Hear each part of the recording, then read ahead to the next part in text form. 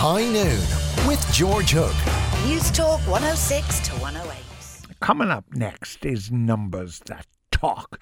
And I've actually been waiting for this item since I first spoke to my guest over a week ago about doing it.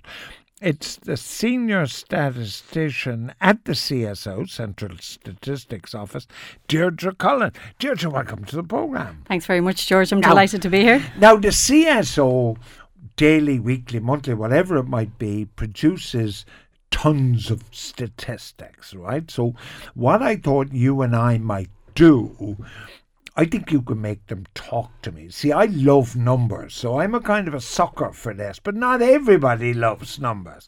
So you're going to be looking at migration statistics now.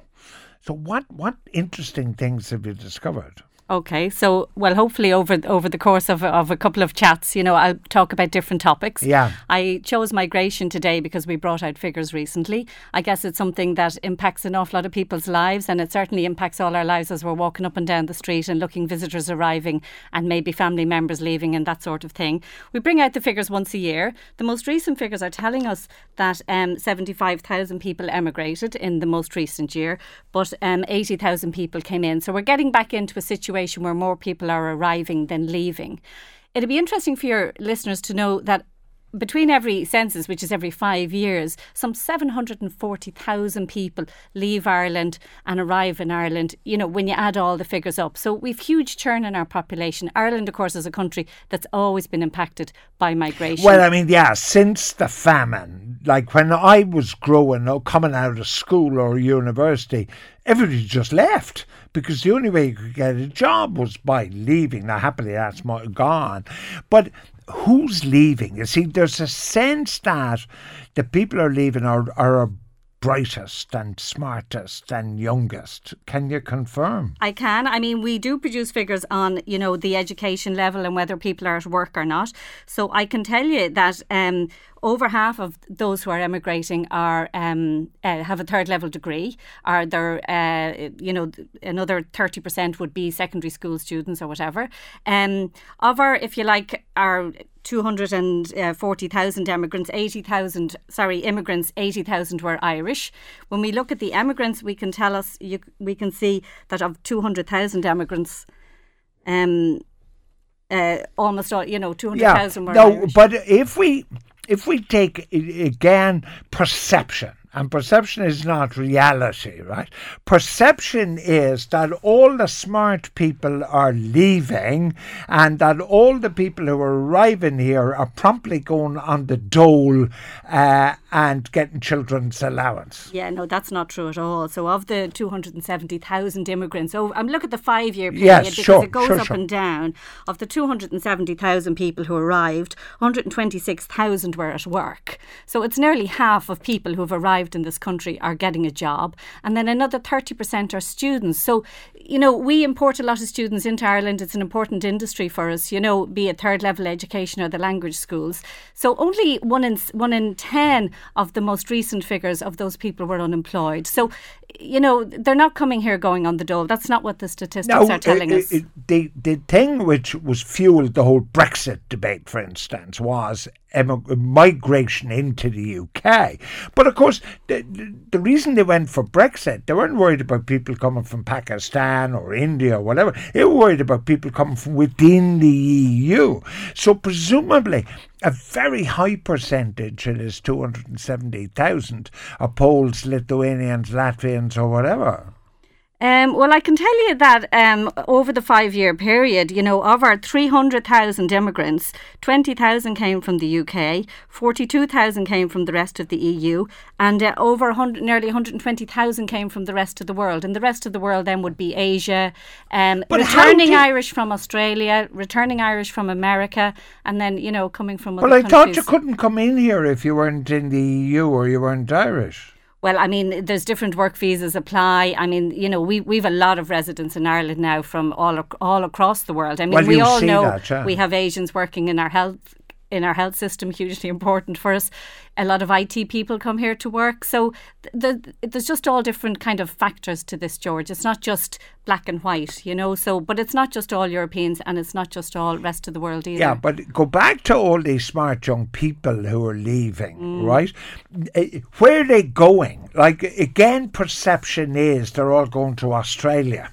Yeah, so I have some numbers on that. I mean, looking at it, so just to explain to your listeners how we do this in the CSO, it's very difficult to count something that's gone. So an immigrant is gone, so how do you count it? So the way we do it is we have a survey of 2,000 households. Every week we go out and we knock on doors and we ask people, did you live here a year ago? Okay, you know the lady who greets me when I get off the plane at Dublin Airport? Is that one of your ladies? It certainly is, yeah. With our clipboard? Right. That's right. Okay, That's it. a tourism and travel survey now. It doesn't feed into these figures. That. The way we do this one is we have survey interviewers knocking on doors and asking people, is there anybody who used to live here who's gone now? All right. Okay, and then we can get their nationality and then we can get estimates of where they're gone. So we can look at, it would appear looking at the figures that the Irish tend to go to the UK. That's still a very important destination for the Irish. Because it's also a doddle to get there. Of course, and with cheap flights, we can thank Michael O'Leary and people are back. And then the second most important destination is Australia.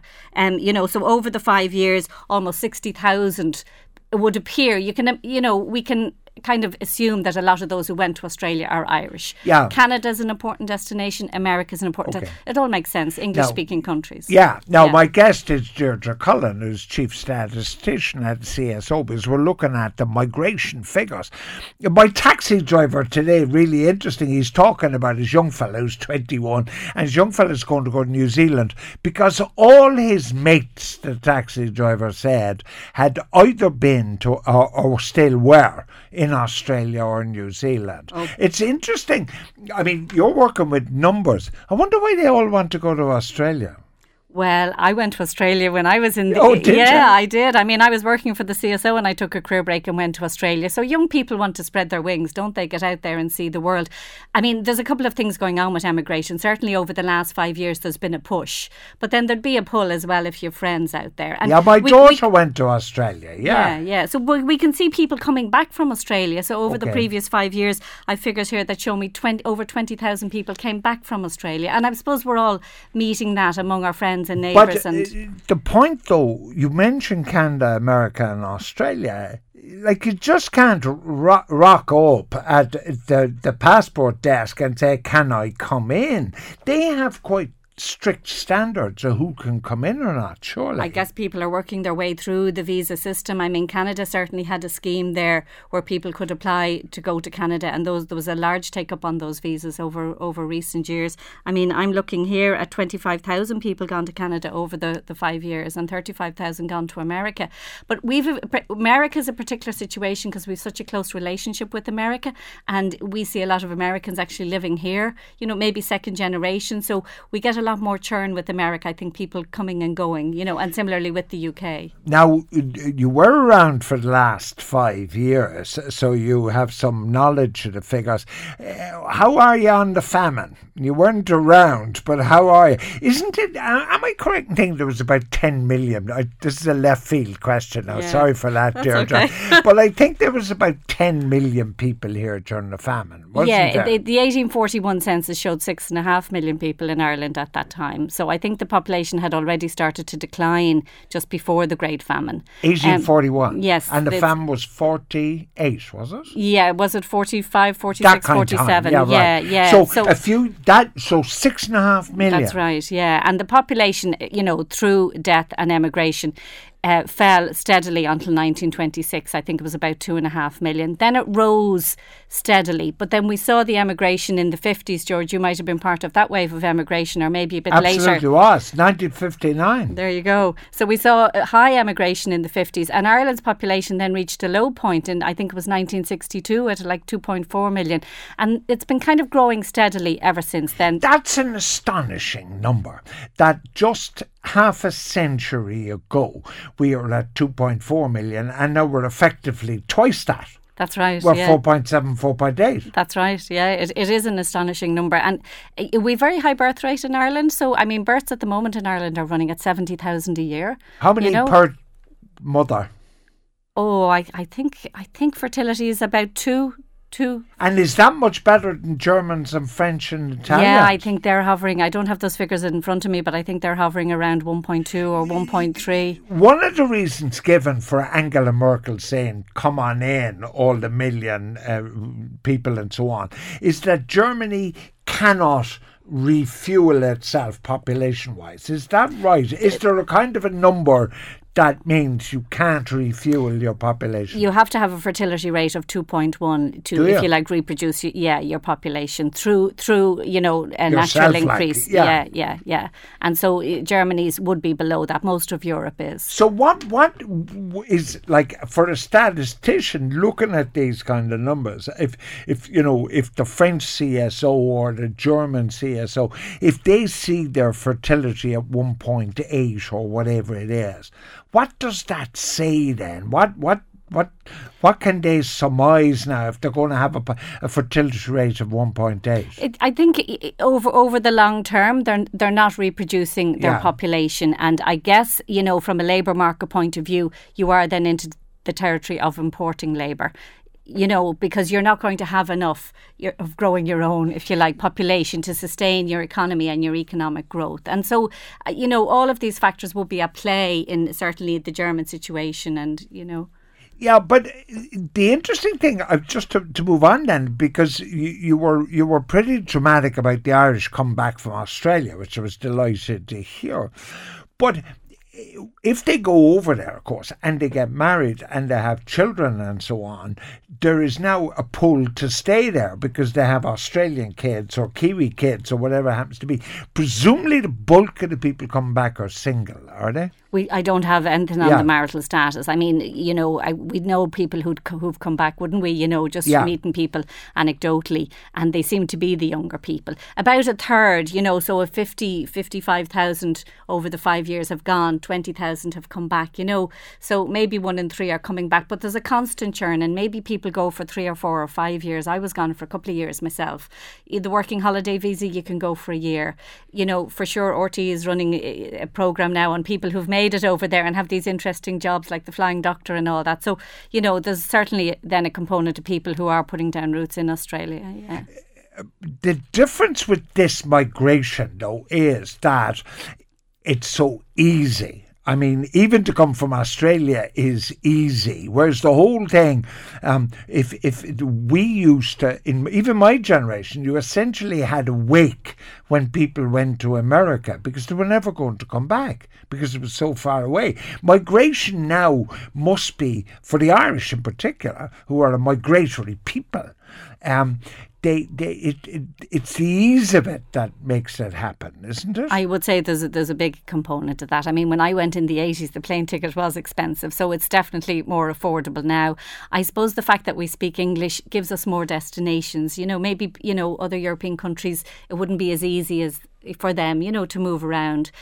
So there certainly seems to be churn, and the numbers are showing us, Irish people leaving and Irish people coming back.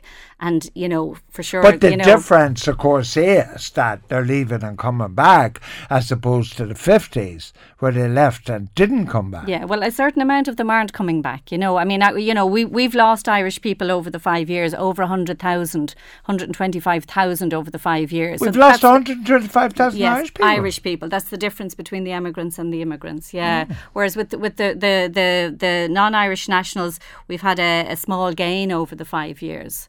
So more foreign nationals are still coming into Ireland than leaving. So when we had the economic downturn, before I did the 2011 census, the story was the foreigners had all left, if I can use that expression, the non-Irish nationals, but they hadn't. When we did the census, we saw actually the number of Polish people had doubled over the 5 years. Okay. So we'll have to put a Statue of Liberty in Cork Harbour saying, "Send me your poor, your troubled masses." Deirdre Cullen, Chief Statistician at the CSO, will make numbers talk for us next week at this time. Can't wait, Deirdre.